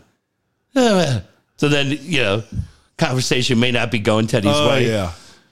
Hey, Ted, 15. We got to go, baby. We're back. 15, 10, 3, 2, 1. Hey, we're back. And I've never, dude. The way to see him work. He's incredible. He is incredible. I love him. But that goddamn guy. And whenever he emceed an event, wow. Just sit back and enjoy because. But another guy, Mud, who was so, right, Dave and I have said it, so incredibly nice to us when he didn't have to be, right? Mm-hmm. Same thing as a broadcast? Absolutely. In fact, Ted stuck up for me or put a good word in for me on the air. I was at KFMB. It was during his talk show. I was in the hallway, and it was during the whole Channel 4 thing, getting the rights. Yeah. And from us. Because we had him on Channel 8. Right. They took him from us. I mean, I don't know that we fought for him, but still, they took him from in-house. So they were in the process of hiring, and I had been doing radio for a little bit, and he actually said that if the Padres don't, he said this on the air, and I was like floored. Yeah. He goes, if the Padres don't hire Mark Grant as their color analyst, they're crazy. Wow. Yeah, that's great. Yeah, it was great. Yeah. That's awesome. Man. Yeah. You guys are great, by the way. We can't thank you enough, man. Again, it's funny thing is, we were said at the beginning how proud we're of you. Obviously, Bob Chandler, I know feels the same way, and so many other people's names came up tonight. Teddy, for the episode, but Ted Leitner, absolutely. So we can't thank you enough for doing this with us. We missed you, obviously, not being able to do this. We talk to you all the time. We probably bother you too much during games. We text messages. You know what? I encourage you to text me during games because it might give me something to talk about. But especially now, Mud, because as we get ready for spring training and we get ready to move, man, these last couple of days that you get to spend with family. I know time, right? Because you're on the road a lot. Yeah, it is. It's a long season. It's a grind, but can always find time for you guys. Thank you very much. Appreciate you, buddy. We love you, man. I love you too. Have a great 2023. You as well. Thank you so much for the kind words, and peace and love to everybody. Thank you.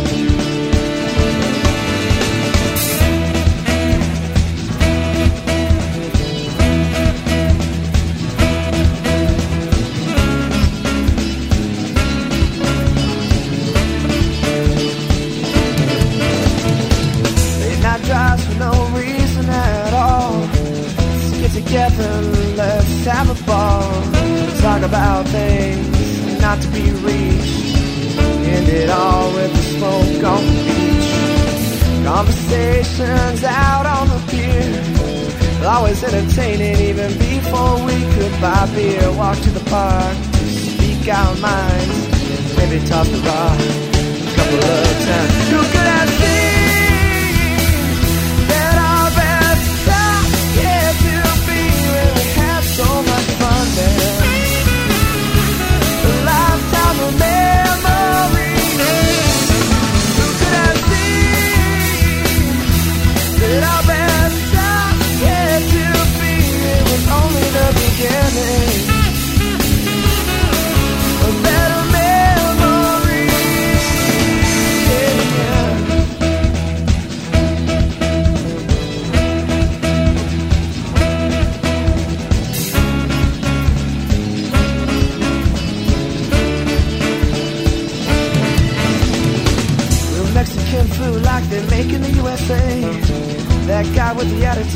better go away.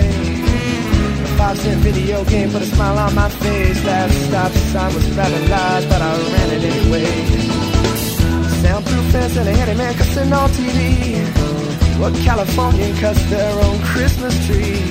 Boy, you better watch out for that sneaky back screen door. I laughed so hard